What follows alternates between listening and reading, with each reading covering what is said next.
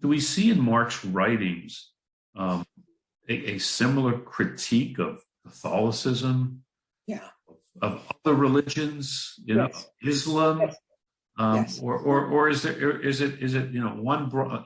I had spoken to, we had interviewed someone who mentioned Voltaire.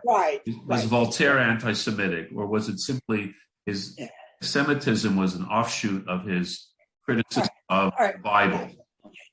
So I think we need to understand, Marx wrote his essay on the Jewish question in response to Bruno Bauer's essay, which is also called On the Jewish Question. There's an enormous debate in mid-1840s Germany about this, which Marx followed very closely. And in one of his first published book, The Holy Family, he went back to the debate and revisited it. And to understand the debate, I think we need to understand different takes on religion and their relationship to civil rights and nationalism in Germany at the time. For a lot of conservative Germans, Jews could not be citizens either of Kingdom of Prussia or of a German nation state because they were not Christians. And to be a German was to be a Christian. Because Jews rejected the basic tenet of Christianity, the divinity of Jesus, and did not accept Jesus as their savior. They were condemned by God to an inferior position, and a German nation which upheld the tenets of Christianity could not grant Jews basic civic rights, or only inferior civic rights.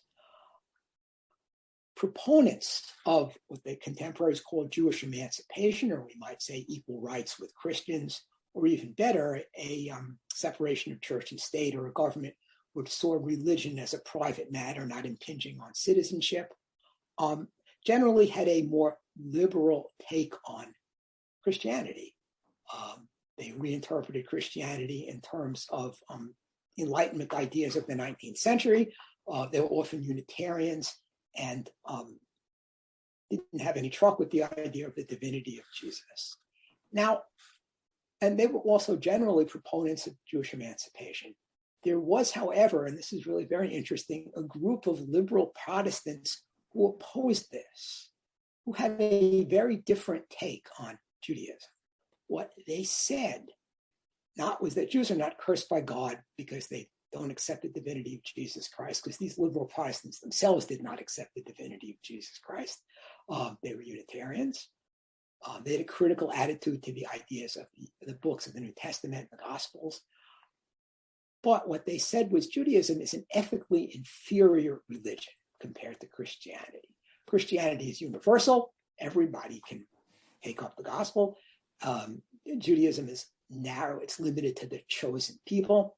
Christianity is about an individual's moral conscience and his ethical behavior. Judaism is about performing religious rituals without any of this impinging on one's actual conscience.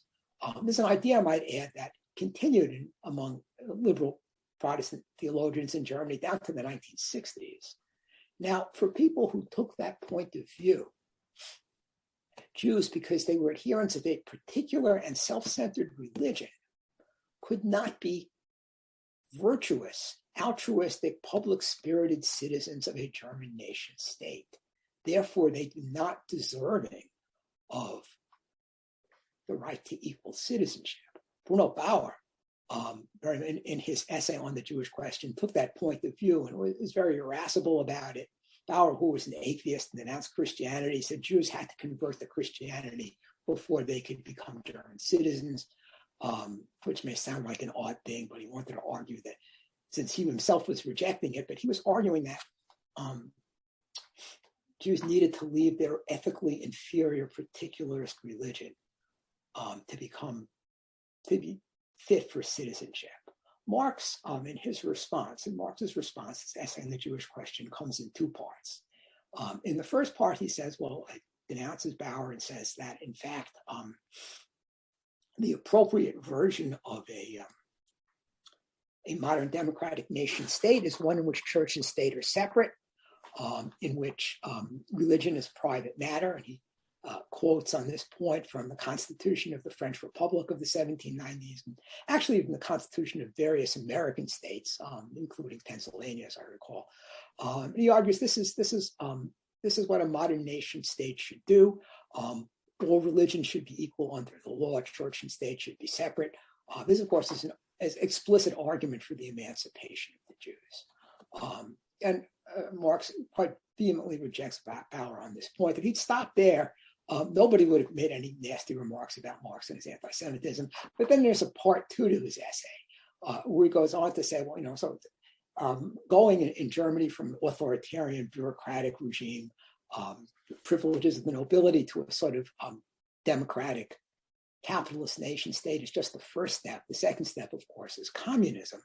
And then in his discussion of capitalist society, Marx, in fact, takes those liberal Protestant ideas about Judaism as an ethically inferior, particularist, self-centered religion and applies them to capitalism and says this Jewish idea of particularity and self-centeredness is what makes up capitalism.